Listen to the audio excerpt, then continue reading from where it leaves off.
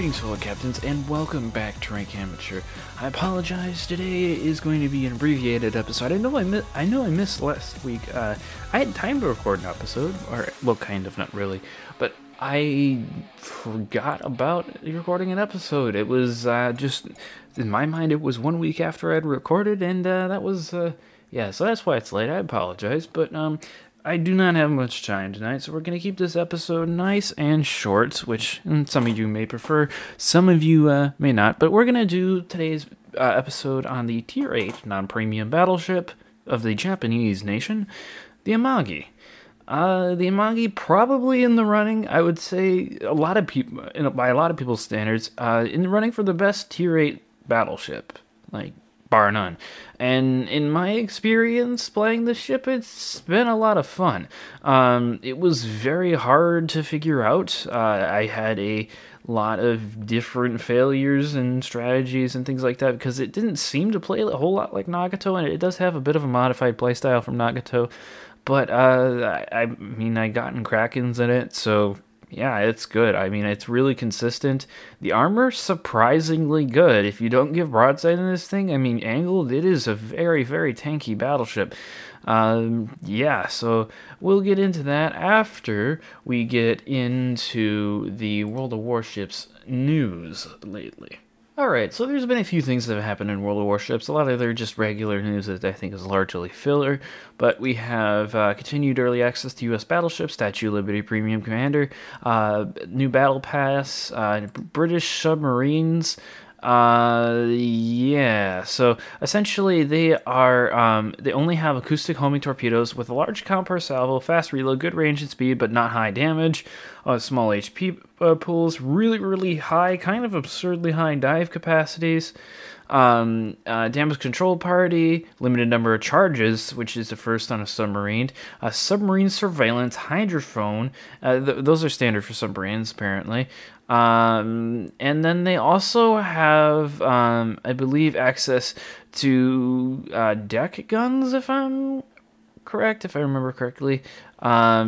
Yeah, it doesn't really matter. I believe they have access to their deck guns. Yeah, more submarines, so that's pretty much it. They have global combat missions, which are essentially just like community goals, more or less.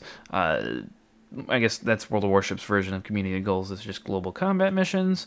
It's, yeah, cool. Queen of the Seas adventure, and this allows you to get the Brisbane as a reward, which is a Tier 10 Commonwealth cruiser.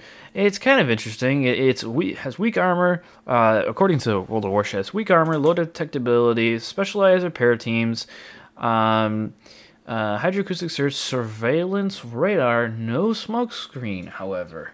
Interesting. This is the first Commonwealth ship, Commonwealth cruiser, not to have a smokescreen. I mean, the only other Commonwealth ship that doesn't have a smokescreen at all is the battleship Yukon, which, interesting, I mean, I feel like Yukon with a smokescreen would have been an interesting idea, but that's it. Also has enhanced acceleration with the improved engine parameters that are common with British ships. Basically, it's an Australian Minotaur with high explosive. That's pretty much what it is. It's available for pirate tokens, which are the things you get in the event, but it will be available for coal on a permanent basis. New clan battle season. The restrictions are no more than 3 Kleber or Marceaus, or a combination of both. No more than 1 Petropavlovsk or Napoli B per team. No more than 1 Marseille per team. Yeah, because Marseille is very strong. I believe that's the next line I'm going to go down, is the Marseille line, because what's interesting is there's no difference between the amount of historical ships and non-historical ships that are on the Henry or Marseille lines, and I like the idea of essentially having a battleship with reload booster, hydroacoustic search, and a 4-minute speed boost. I think that's cool. Anyways, banned from battles is going to be the Ohio, the Vermont, the Kremlin, the Preußen, St. Vincent, the Thunder, the Republic, the Louisiana, and the Småland. Yeah, all the ships that have been introduced recently are just kind of weirdly strong. Yeah, I mean, everyone saw this coming, especially St. Vincent. St. Vincent's just ridiculous.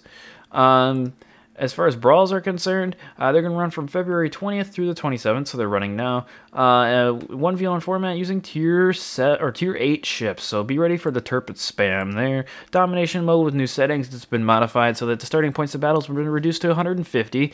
Points for destroying enemy ships is plus 40, points for losing a ship is minus 25, so that you lose less and gain less by sinking each ship. Well, it depends. Battleships, if you destroy a battleship, you are gaining less than before, but if you destroy a destroyer, you're actually gaining more than what you did before. It's supposed to. They say it's supposed to make sure that battles are not ending too long or not taking too long or ending too quickly. They introduced some really dumb looking aesthetics for aircraft carriers. Rather than filling the deck full of aircraft like it does in a port normally, it's just going to have literally the aircraft that are in each squadron, or the size of the attacking flight of each squadron. So it goes from having like 60 aircraft on the deck to having like 7, and it looks so dumb. Like, I don't know why they thought that looked good. I mean, like, if you look up any picture of an aircraft carrier from, like, history, they always have their decks full, right? Unless it's British. Why? Why would you? You know what? I'm not. After their bugged out freaking flags that they put in last update, I'm not surprised. Art department's really been dropping the ball lately. Although Brisbane, Brisbane looks good. Yeah, it looks all right. They didn't really. Actually, no. They kind of dropped the ball in camouflage. It's literally just gray. It's like an ocean gray. Like, come on. I don't know if they fired a bunch of the art department people, but yeah, it doesn't look good. Yeah, as much as I hate criticizing people, now they've made a lot of changes to different unique upgrades. Daring's 5th slot has been buffed. They buffed Daring's, Yu Yang's. They buffed their special upgrades, their unique upgrades, so the things you get for research points. They've nerfed Kleber's. The penalty applied, they actually buffed it. Excuse me. Penalty applied to main battery reload time reduced from plus 80% to plus 60%. For Kleber's improved camouflage patterns. Torpedo fire control system for Z52 has been buffed. Midway has been nerfed from plus 10% to plus 5% for bomber cruising speed. Hakuryu has been nerfed. Yes, Hakuryu has been nerfed with their fuel injection system modification. Improved main battery loading mechanisms for Henri has been nerfed. Yeah, it's been nerfed. Aerosol smoke curtain system for Minotaur has been buffed insanely. The smoke generator consumable action time has been increased from plus 150 to plus 300%. Yes, Minotaur now has a crawling smoke screen, effectively. It lasts forever. Penalty of smoke screen dispersion time increased from 15 to 20, minus 15 minus 20% though. So it is they've basically given Minotaur the option of having a crawling smoke screen. So yeah, there's that. And then the automated main battery loading mechanism for Kremlin has removed the penalty applied to the number of ship consumable charges. So Kremlin has been buffed. Although this is only for people who got these unique upgrades, so there's that. Z42 is now in the game. It's a special tier 10 destroyer. It is literally a Z52 with 105mm main battery guns and more of them. It's a Z52. It's for steel, too. I don't even know why they put this for steel, because this is probably going to be one of the worst steel ships. If I'm reading this right, if I'm reading what they're doing here right, this is going to be a terrible steel ship. Like, why would you waste your steel on the Z50 or Z42 when you can get the incomparable, the Stalingrad, even the Shikishima? Like, go spend your coal on that. Don't get some rinky-dink German destroyer. Sorry, all the German people who play the game. That ship sucks. Or at least it looks like it's going to suck. New special commander, new patches, new emblems, new flag. Sukuryu and Admiral Ushakov have been added to the game. Yes, there's now a bigger Kremlin. I mean, this battleship is literally, it was in the Fjords port. It is so big, or no, in the naval base port, it is so big it can't actually fit in the dry dock. So it is one of the only ships that is sitting out in the bay. So essentially, it's just on a Hawaii map in the naval station port. So yeah, and then Sekuryu, yeah, it's just a Japanese super carrier. It's like if, Japan was allowed to build aircraft carriers in the modern day. Yeah, but with the Admiral Ushakov, it is absolutely massive. Now, most of the ships that they put into these dry docks wouldn't actually sit in the dry docks because the water line is so high, it sits way above the dry docks. So there's no way they could possibly float it into the dry dock because it would they'd put water in it and just sit there. Or when they floated into the dry dock, it wouldn't have the turning radius necessary to turn around in that deep channel. And even like Montana, and it would just hit the bottom of the dry dock when it was trying to go in. So I don't know, but yeah, Admiral Ushakov is physically too long for that dry dock.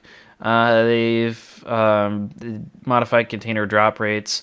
They've added Almirante Grau, which is literally a D7 Provincial. It is better than the D7 Provincial, and it is Pan American. It's cool. Don't get me wrong. It's what it is. It's the one that still exists today. It's cool. But, why did I spend the time grinding the DZP when you're going to enter something at the same tier that is literally better? It just doesn't have airstrikes. Why? Why Wargaming? Why cause me this pain? Why cause me such pain? I'm looking at the stats as they have it in now. It is literally a straight-up better DZP. There is no reason to play DZP anymore, because this is just better. It has, in addition, so it doesn't have airstrike. I will say that. It doesn't have airstrike. And by the way, I was playing Forest Sherm the other day. There was a DZP on the enemy team that had the luckiest drop I've ever seen. As I'm avoiding various amounts of incoming fire and everything, he hits me with an airstrike for literally almost 20k. I have never, in my experience playing DZP, ever hit something for more than 13, and that was a stationary battleship while I'm a maneuvering Forest Sherman. Whatever. So it's armed with 852mm guns with 360-degree turning capabilities, same as the DZP. The main feature of the ship is the presence of combat instructions, which is just literally the replacement for the airstrike. When activated, it reduces the main battery reload time and improves both the ship's acceleration and maneuverability. So, okay, it's a buff DZP now. It has weak armor. And DZP has pretty strong armor, I suppose, for a light cruiser, but it is just a light cruiser, which is compensated by her access to the repair party consumable. DZP has that, which restores 50% of her citadel damage received and has an enhanced HP recovery rate. It has a super heal, like DZP had in testing. Now DZP had its super heal removed in testing. I understand that, and it may have it in the Admiralty Grau or I'm sorry, Peruvians who listen to this podcast, but the Admiral Grau may have its heal removed, or is it Admiralty Grau? I think it's Grau, right? Grau? I don't know. I did not take Spanish. But it could have it removed, which would bring it more in line with the DZP, except it has hydroacoustic search and defensive AA fire. The thing that people were screaming for with the DZP is give it DFAA so it can actually be a reliable anti-aircraft ship. And not that it already is, but something where it is a no-fly zone. It would have been no-fly. You could have built it for AA, and it would have been good. It would have been worth it because it had the DFAA skill consumable, and could have knocked anything that came close to it out of the sky. But no, World of Warships hates Dutch ships. So yeah, that's that. And I honestly think it's a bit of a sign of laziness from the. I guess maybe not laziness from the art crew at World of Warships, but it is. It is literally just a DZP. I don't even know if there's anything different on the model other than the lettering on the side. Instead of C 802, it's just 81, and then I'm sure they took the DZP nameplates off the back, but like it literally looks exactly the same. Because I mean, it is exactly the same. The Peruvians didn't do that much. I mean, they didn't even really change the radars that were on it. Just, oh my god, I spent so long grinding for the DZP because it was gonna be the only real dockyard ship, and I wanted it. And now they just introduced a better version of it. Okay, whatever. Alright, World of Warships. Also, grown again, Hayate Azuma and a gear will no longer be available in purchase for in the tech tree for free XP. They'll be moved for coal, so I guess spend your free XP now. Also, they updated the armor for Tashkent, DZP, Kajikton, and Endorax. Sorry, my mouth is dry, I can't say Dutch. Yeah, the Endorax. To utilize updated technology. And, yeah, also I think they're supposed to be going over, remodeling the firing sound effects is what I've heard, which is good because the sound model in World of Warships is way outdated and needs to be updated. So, yeah, there's that. But let's get into the history of Amagi real quick, because, I mean, there really isn't too much history. You can get it out into the nitty-gritty of the politics behind the Amagi, and that would make this episode really long and probably boring, and no one would listen to it. So we'll just do a quick crash course on this. The Amagi-class battleships, they were designed to be 4 battleships. Yes, they were actually designed. They were laid down, and then the Washington Naval Treaty just put a stint on, stint on all of the new warship construction or new capital ship construction, in an failed effort to stem the inevitable naval arms race between the Western Allies and the what would be Axis powers. So yeah, that resulted in a lot of cool ships just being scrapped on the slipways, such as the Amagi class, the Lexington class, and the G3 class battlecruisers. The G3 class battlecruisers you might know in game as the St. Vincent, and what was it? St. Vincent and what is the Tier 9 again? Oh jeez, I forget the Tier 9. Yeah, so the Tier 9 British battlecruiser, which escapes my mind at the moment, it is the Duncan. Yes, the Duncan, the Hawk, kind of, not really, but the Duncan and the St. Vincent. So yeah, those ships would have been made, or would have been launched had, the Washington Naval Treaty not come through. Yeah. However, there was a ship of the Amagi class that was converted to an aircraft carrier, the Akagi. Amagi was actually going to be converted into an aircraft carrier, except an earthquake came along and bent the frame so badly that the Japanese decided it would not be economical for them to use it and just scrapped it on the slipway. Yeah. So basically, they were going to be a part of the Imperial Japanese Navy's 8-8 fleet program, which is 8 battleships, 8 battlecruisers, which would, by the way, be extremely expensive because you have to remember that Japan was already bankrupt from the Russo-Japanese War, which they did win by a wide margin. It just cost them, all of their money. Japan at this time was spending a third of their national budget on the Imperial Japanese Navy, which is probably why their army wasn't the best equipped and they didn't really have that great of tanks. But on the whole. So the Amagi design was essentially a lengthened version of the Tosa class battleship, which is basically an improved, literally just a bigger Nagato, except with less armor and, which is just less armor and, higher speed, basically, typical, battle cruiser, things. Anyways, so the Amagi class, there was going to be 4 of them. It was planned to be Amagi, Akagi, Atago, and Teikao. Atago and Teikao would be converted, or not converted, would have their names passed along to heavy cruisers in the late 1920s. Yeah, so they also had a more powerful propulsion system compared to the Tosa class battleship plans, modified secondary armament arrangements, and they did carry the same main battery of 10 16.1 or 410 millimeter guns, and they were supposed to have a top speed of 30 knots or excess of that. Like I said, the Washington Naval Treaty prevented the class from being completed as designed, and that was pretty much it. So they were going to actually build these things. And so I guess you can consider it real. I mean, the fact that the Japanese actually abided by the Washington Naval Treaty is interesting. And I mean, the background behind the Amagi class really is intricately tied into the problems that the Japanese Navy had. And the Japanese economy as well, because you have to remember that literally like 50 years earlier, Japan was a isolated nation, or 60 years earlier, Japan was a completely isolated nation. They had basically no contact with the outside world, except for occasional visits from the Dutch, and this was by design, and it really did help them a lot throughout history, just create a society that was more or less a medieval utopia, until they realized that society around them had advanced sufficiently that it was now a threat to their own society. So they decided as a culture that they were going to steal, I shouldn't say steal everyone's technology, but learn from the outside world and then improve on their technology, which is evident to this day. I mean, Japan is one of the most highly developed and successful countries in the world.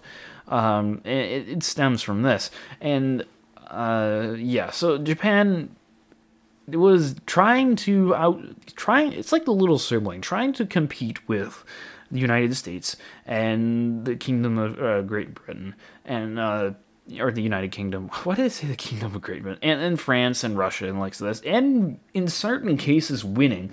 However, it didn't have the natural resources and things like that to go off of like the United States or the United Kingdom did. So it was straining its resources and financial reserves massively.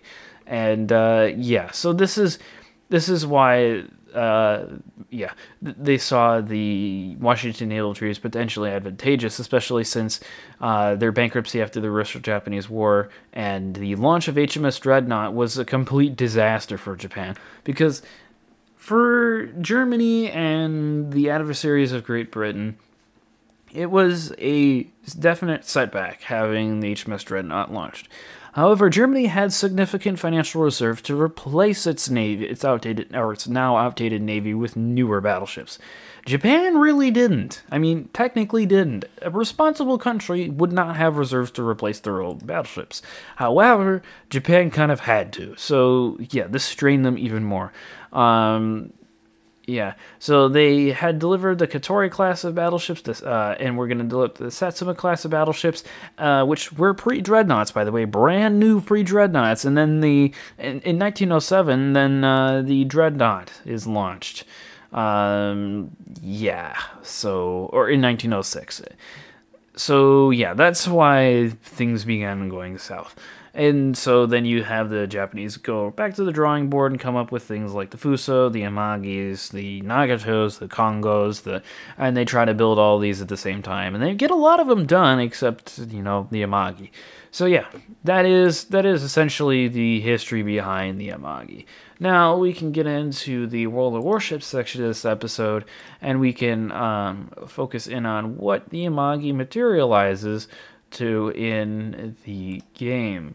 Also, quick note, I will be free explaining the Izumo. I don't really see any historical value in it as much as the Amagi is, because the Amagi is really actually quite historically based and really accurately portrayed in the game. Izumo is kind of just a filler.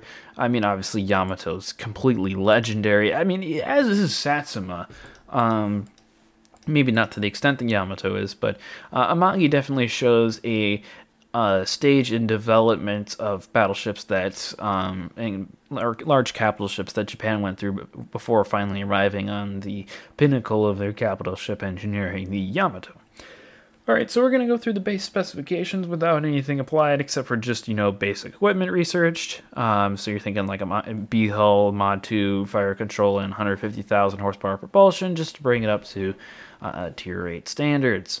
Alright, so for our main battery, we have 5 turrets instead of 4 on the Nagato. 5 turrets of those same 410mm great 45 caliber third-year type guns. They have a range of 19.88 kilometers, and they'll reload in 30 seconds, which is longer than the Nagato. Nagato does have a 29-second reload, but you are getting that extra turret. So you get a 180-degree turn time of it reasonably quick, 41.86 seconds, which is actually really nice. The Sigma is going to be not super great at 1.8, but we do have decent accuracy at 228 meters horizontal, and dispersion vertical is 182. Amagi, it's interesting. The guns, I believe, at least, are really inconsistent. They're not like German levels of really inconsistent, but they are certainly not American levels of just consistent. But Amagi is very much, I mean, most of the Japanese battleships very much are feast and famine. I mean, in less extreme than the German battleships are, but you will definitely get some points in the game where it's like, this guy should totally be dead. He's completely broadside to me, range is less than 12 kilometers, I should send him back to Jesus, and you just overpen, or you miss completely. Now, there will be some times in the Amagi where the guy will be literally 21 kilometers away. You will pop a spotter to hit him. He will be hit by precisely all of your shells and proceed to just fade away from existence, reduced to atoms. Yeah. So, you gotta take the thick with the thin here.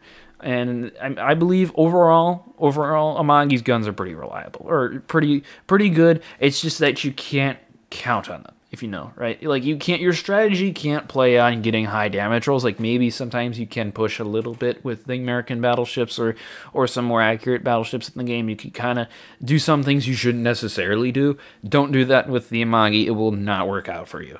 So the raw HE DPM is 130,000 for a Japanese ship. It's not super great. 6,500 damage per HE shell, which I suppose is good. It's just that you do only have those 10 guns. And I mean, HE is really not the specialty of the Amagi. It never has been, never will be. It's good. It's reliable, but you're obvious. It's not British, I guess is what I'm saying.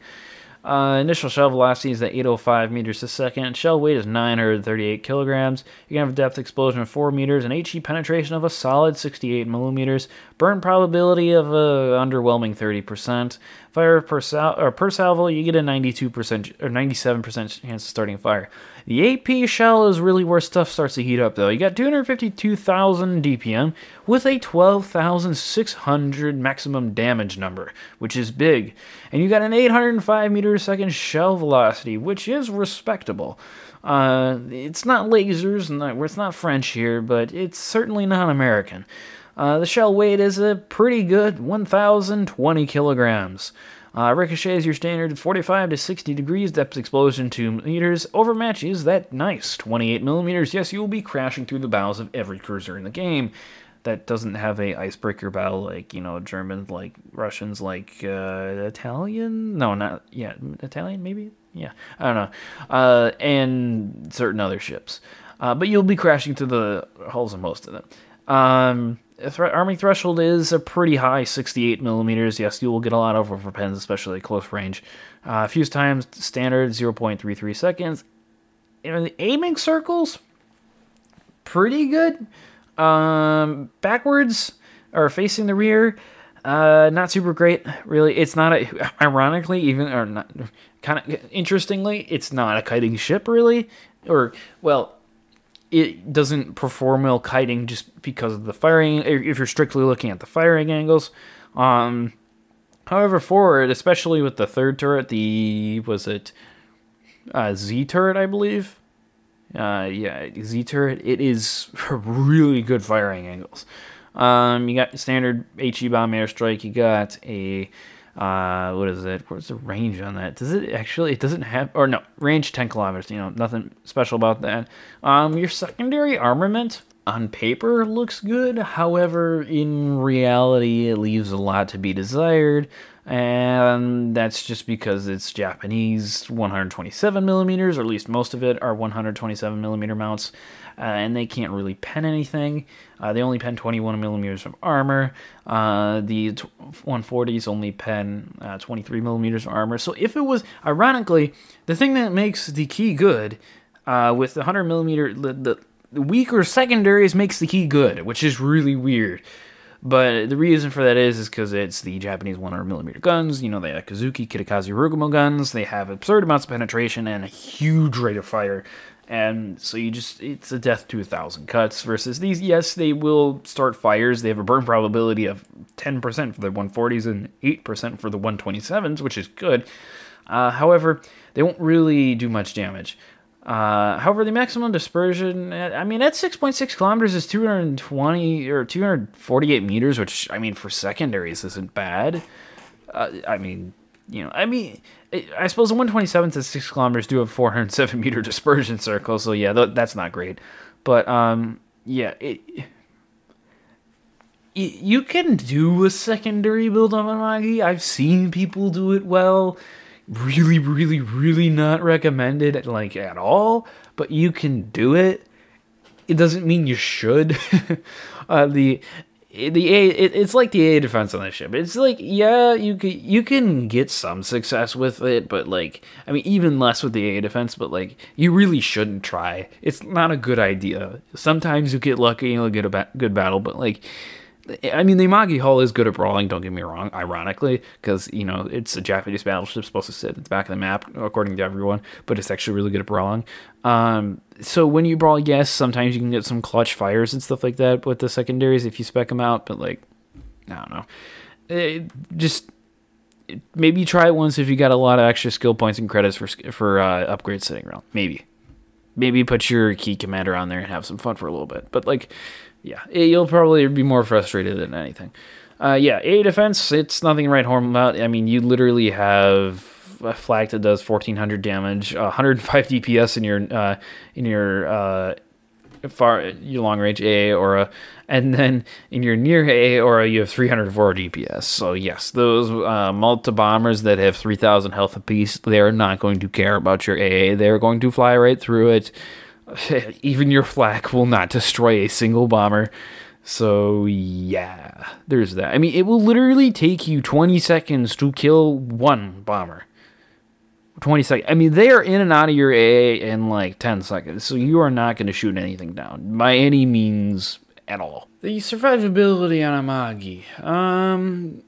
Okay, so here's the deal. It's got a good hit point pool. It really does. I mean, it's comparable to the North Carolina. North Carolina only has 66,000 hit points. This has got 66,300 hit points. So it is a good hit point pool by a lot of people's standards. I mean, if we take a look at Vladivostok here, Vladivostok does have 73,000 hit points. So yes, there are definitely ships that are going to have more hit points than you. We know this. It feels like it could do with 70,000 hit points and probably be alright, like just a little bit more hit points. But I mean, it's manageable. It is Japanese armor. You do take a lot of pen damage. And this is probably a good time to talk about the armor scheme, is that it is a very, very good armor scheme at keeping you from getting Citadel at close range. At long range, you will get Citadel very easily. It has very steep turtleback. It has a weird, like, double turtleback thing. It's kind of strange, and it's got also a huge amount of spaced armor. So yeah, you'll take a ton of pen damage. Like, pretty much everything's gonna pen. It's coated in 32, which is, I mean, like all the Japanese battleships, it eats up high explosive. It is a high explosive sponge. But it does have a lot of spaced armor, which means it's gonna keep armor piercing from going through, and at close range, really, I mean, unless it's completely broadside to you, good luck Citadeling this thing. However, the fact it's coated in 32 and doesn't have the greatest hit point pool, or what seems to be the greatest hit point pool, what feels to be the greatest hit point pool, makes it especially vulnerable to high explosive spam. Yeah, I mean, it's like the North Carolina in this respect. I mean, only 300 hit points difference. The two ships are highly comparable in that respect. Yeah, you can't get caught in the open with a ton of high explosive spam, otherwise you will die, and this will not be good for you. This is something that I've learned through playing the Amagi. It is, at its tier, very sensitive to high explosive, because remember, you could see Henri's, you could see Marseille's, you can see Hindenburg's and Des Moines and Forrest Sherman's, and all these things are in Goliath for God's sakes. I mean, a Goliath will easily knock 15k off of this thing in high explosive cell. Okay, maybe not easily, but it can do it. It very easily knock 10k off of it, which is a sixth of your health, basically. So that is not good. Obviously, you won't be able to do it twice with, saturation and stuff, but it will be able to very nearly do it twice. And, so that is this thing's biggest weakness, is you can't get out. Overextending in this ship is very bad, because you will not have enough time to do a lot of damage, because these because it doesn't have, German secondaries or torpedoes or just insanely accurate guns or something like that. What I'm saying is it's super sensitive to high explosives, so just be wary of that. And it doesn't, unless the cruisers are broadside and things. I mean, it can't you can't count on it deleting its whatever is high explosive spamming it, especially if the guns don't behave. So I mean, in that respect, it's a lot like a French battleship, I would say. So you can treat it a lot like that. So yeah, just keep that in mind. I mean, 60-second fire is going to do 11,000 damage. It's more to 60 your health pool. Floods, 40-second flood will do 13k damage. That's a lot of, that's a lot of damage. Concealments, also not great. Very not good. 16.76 kilometers base. Yeah, that's not good at all. Yeah, so another weakness of this ship, and the maneuverability, it leaves, it middle of the road, maximum speed of 30 knots, turning circle radius of maybe a bit large, 870 meters, although it's not that bad. I mean, still could be better. Rudder shift time of 17.3 seconds. It's a battleship. What am I going to say? Standard damage con, standard heal, and standard spotter plane. And that is the specs of the Amagi. So what are we going to do for upgrades? We're going to do main armaments mod 1. We're going to do probably damage control systems mod 2. We'll take aiming systems mod 1. That's a must. We'll take damage control systems mod 2. That's a must. And concealment systems mod 1 for our upgrades. Just because we need to get that damage control, under control, and we need some concealment, because 16 kilometers concealment is not going to do it for us. And then we're also going to have to, running fire flags is essentially, and flooding flags is mandatory on the Amagi, just because it does eat so much high explosive damage that you really can't afford to eat that much fire damage. The India Delta flag, probably mandatory too. I would say mandatory, just because of the not super duper great health pool. Running Sierra Mike just to see, so we can get around a little faster. November Foxtrot, so we can get some enhanced consumable reload times. Other than that, it's really up to you. I mean, you can run randoming flag, that's fun. Other than that, I don't really. You can run AA flags or fire flag, or causing fire flags, but I don't really see it as being super necessary. For the commander skills, we're going to run preventative maintenance, then we're going to run grease the gears, we're going to run adrenaline rush, emergency repair expert, basics of survivability. I like priority targets, although I don't think I'm actually running it on mine. No, I'm not running it on mine.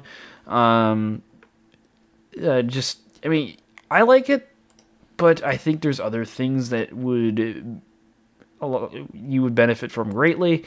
Concealment expert being one of them. You can get the concealment down to 13.58 if you want, or you can spec into even more survivability to take things like vigilance, improve repair party readiness, to reduce the reload time of your repair party consumable by a little bit. Fire prevention expert, also a very, very useful skill. So that is, I mean, I would take priority target, but I would definitely take survivability skills before that. Also, emergency repair specialist is also a pretty necessary skill, I believe. You can take gun feeder. I don't particularly switch between shells that often. It's usually just firing armor piercing at everything, except for extremely angled targets that are heavily armored. Incoming fire alert. useful, but you're not really going to dodge much. So what has that done for us? Well, it's taken our fire duration down to 34.7 seconds, so we're just doing 6k damage now when we get a fire on ourselves. Flooding is going to have 23.1 second duration, 7,000 damage from that. The concealment is 15.08 kilometers. Our maneuverability speeds up to 31.5 knots, which is cool. Our repair party is doing 0.6% HP per second. Reload time is going to be 73 seconds, action time 30 seconds. Damage con is going to have 11 second action time and a 73.7 second reload time, down from 90 seconds, I believe. Yeah, so, I mean, and just as a review, we've put Emergency Repair Specialist, Preventive Maintenance, Grease the Gears, Vigilance, Basic Survivability, Adrenaline Rush, and Emergency Repair Expert all on this ship, and it works pretty well with that. If you only have that 10-point Captain, however, definitely lose the Vigilance, probably lose the Emergency... I would lose the Emergency Repair Specialist.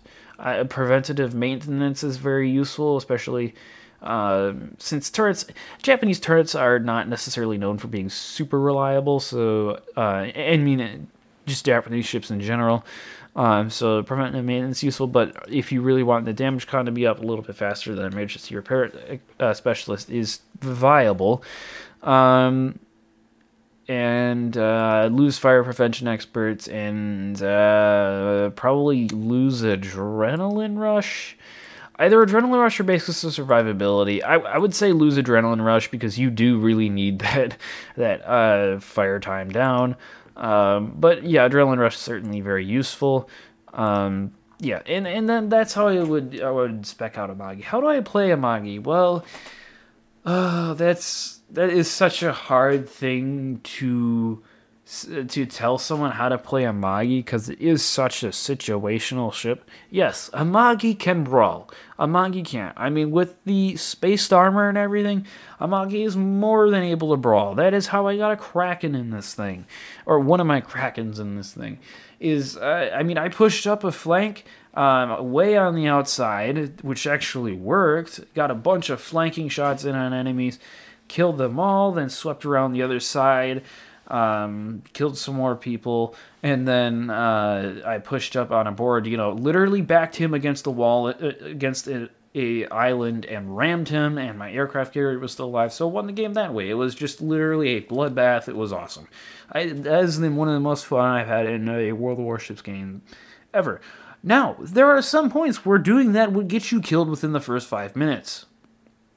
I remember, did that one game. There was a hawk that was sitting by an island. He reversed out. I tried to kill him, didn't kill him. He one-shotted me from full health. Yeah. And yes, I was a bit broadside. I was turning around. I didn't think he reloaded. I didn't have priority target. Didn't know he was targeting me. There was a lot of ships around me. It could have been targeting another person. Was it a dumb mistake? Should I have turned around? Yeah, probably not. Should have my ship have blown up with one salvo because of spaced armor? Probably not either. I mean, yeah, I was broadside. Yeah, I had it coming and everything. He even messaged me in chat. He was surprised his ship worked that well. Yeah, I mean, so you really do have to be careful with what's around you. I mean, this ship teaches you situational awareness beyond what any ship will teach you. I mean, maybe besides Omaha, it really does teach you that. And it's not like you'll get instantly deleted, right? It teaches you more the situational awareness of, like, what's going to happen with where things are 5 minutes from now. Because Amagi's a battleship. Typically, your decisions are not going to result in your immediate death. It's going to result in your death 3 minutes from now. So you're like, yeah, I can push into these HE spamming ships. They're not immediately targeting me. I can get a flanking shot in them. I can get some shots into their broadside. And then they turn their guns on you and proceed to burn you to the waterline. So it shows you that, no, you can't count on getting high damage rolls all the time from doing something. And no, I haven't done this. This is an exaggeration of what I've done. I've been pushing up and then not realized that there was HE spamming ships there. I pushed out too far in the way beginning of the battle, and things materialized against me. it teaches you to take calculated risks and show you which risks are really worth it in a game of World of Warships and which are not. So that's why it's hard to explain this shit, because you kind of have to play it yourself to figure it out. In general play style, you're either going mid in this ship or you're going really far on the flanks. And I guess I don't mean like Henry levels of on the flank, like literally border, but I mean, well, maybe I do. You can't just go way out in the flanks and do nothing at all, and that's not what I'm advocating. If there are ships that are going to the cap, you want like a side cap or like a mid flank, outside of the outside edge of a cap or something like that, on the map border side of a like C cap, for example, the side of the cap that's closest to the map border. If there's people there, then going way to them, basically the map border or where they are with your Amagi is a good idea, because you're probably gonna win that gunfight. You're probably gonna get their broadside, and you're probably gonna smash them. However, going there when people are going towards the mid, not the greatest idea, because this ship performs the best at a range of around 16 to 12 kilometers. You get much closer than that, in the beginning of a battle, chances are you're probably overextending. You get further away from that, chances are you're probably not doing anything in a battle. Now, going mid, I don't mean sail into B cap and get deleted instantly by a bunch of torpedoes from an unspotted destroyer.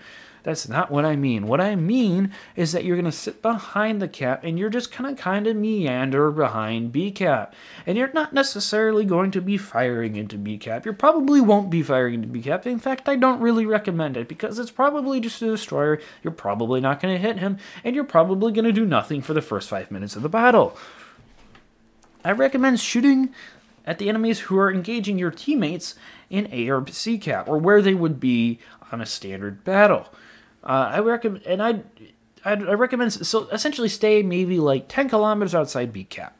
Say like outside that cap, and just kind of meander around, taking as many shots as you can, focusing ships down that are on flanks that are struggling, and maintain that central position. A central position strategy in Amagi often works very well, and then when a flank begins to win, you can push in really, really hard, because Amagi's decent at brawling, and getting closer just assures her shots, when she knows that she can push forward without getting HE spammed to death. If there's a flank losing, you could also try and go bolster that, or you can adjust your position to be closer to the flank that's more likely to win. So that's the two strategies. I wouldn't really go to a cap like A and C cap and then try and push that cap off the front of the battle. It really doesn't work well. I mean, this is kind of Japanese battleships. They're not really meant to lead a push. They're more meant to be there, be the force that's preventing something from pushing against you. They don't really work super great in pushing, which is why I was hesitant to say that Amagi's not a good kiting battleship, because it is in most respects, except for the firing angles. Yeah, so you do really, really, really, really have to be careful of overextending an Amagi. And maybe not necessarily to the extent that you have to be careful of that in the likes of Colorado, Kansas, and Minnesota, or even Vermont. You can outrun some things, mostly other battleships at your tier. So yes, but you do have to be very careful. And like I said, I can't stress this enough. You will get, and even if you're being careful, you will get HE spam to death in this thing, and there will be nothing you could do about it. Sometimes your team crumbles around you and you just can't do anything. But it teaches you to recognize those situations before they can happen. Like, you see that your teammates are dying or something at a rate that you can't necessarily prevent. So you have to get in a position where you turn around and maybe, as your team's starting to maybe crumble, but not necessarily going to crumble, you turn around and you put her into quarter throttle. And then You're just slowly backing away. You're in a position where if things start to really go south, you can jam it into full flank and then just get out of that situation, try and go undetected, or at least put up a fight. But you're not necessarily retreating to the point where you end up all of a sudden on the J line, not being able to do anything. So there's that balance there. But you have to recognize when to put it into quarter throttle, or when maybe you've overextended a little bit. Maybe you're going to immediately overextend, so you need to turn around now and put it in a full and get out of there. So it's recognizing that situation. And that's the extent to where someone needs to do that is a bit different for everybody who plays the Amagi, which is why it's difficult to describe how to play this. But I guess gist of it is there's two play styles. You go out way on the flanks, or you stick in B cap, or you stick behind B cap, 10 kilometers behind B cap. Keep the enemies between 16 and 12 kilometers. Do not overextend. Constantly watch that minimap, and then if you have to make that minimap bigger, press the plus key and hold it down. Make it half your screen because you need to pay attention to that. If the enemy team seems to have an overwhelming force going to you, then you definitely want to be in a position, ideally with your bow, pointing the opposite direction, just trying to conduct a fighting retreat. Sometimes that means a fighting retreat at 30 knots. Most of the time, it means it at 9 knots. As far as pushing, definitely be careful, but you can take some certain amount of chances with the Amagi. If it's clear that your team is winning, Amagi will do decent in a 1v1 against basically, and even German battleships, assuming your guns are pointing in the right direction, assuming he's maybe not the greatest German battleship player, and you can tell that, then yes, you can afford to take those chances in Amagi. It's forgiving against that. It's the rest of the team that it's not forgiving against. And I guess that's the thing I'm struggling with in Forrest Sherman. That's why you haven't seen an episode on Forrest Sherman yet, because I'm not good at the ship. It's like, yes, I can totally take care of anything in 1v1. I mean, in a draw, I will, or in a, the quick draw sort of thing, the close knife fight in Forrest Sherman, I will win against anything. Throw any destroyer against me, I will win with the sap. It is the rest of the team that I'm concerned about, however. The team that's going to HE spam me and all of a sudden make me lose that knife fight. That is with the Amagi. Yes, you will basically win a knife fight against anything. It is the gun. It is big gun. Its tier. There's not much else that has more guns than the Amagi. However, the Amagi is not very resistant to your opponent's team. Essentially, you have to ensure that the person you're dueling does not have any back shooters. That's more or less the whole tale of Amagi. Watch for back shooters. And I guess I'll leave it at that. That's a pretty cool finishing line there. I'll leave it at that. But so yeah, that's gonna be it for today's episode. It has gone way longer than I actually thought it was gonna be. I mean, like I said, I really love Amagi. It's cool. It teaches you about situational awareness. It can be a very powerful ship in the right hands. I mean, as a lot of ships in World of Warships can be. But I feel it's balanced. There's ways that can go horribly wrong for Amagi. And so that keeps it balanced. If you have any questions, comments, concerns, suggestions with an asterisk, because I do have a lineup that I'm doing right now, and I'll take suggestions more after that. So I have my lineup going that I'm going to do, and then there's a lineup after that of just listener suggestions that I'm slowly kind of like adding to the list. So questions, comments, concerns, suggestions, feel free to email them to rankamateurpodcast@gmail.com or leave it in a comment down below this episode on my Anchor page. But that's all for me for this fortnight, so until next time, Captains.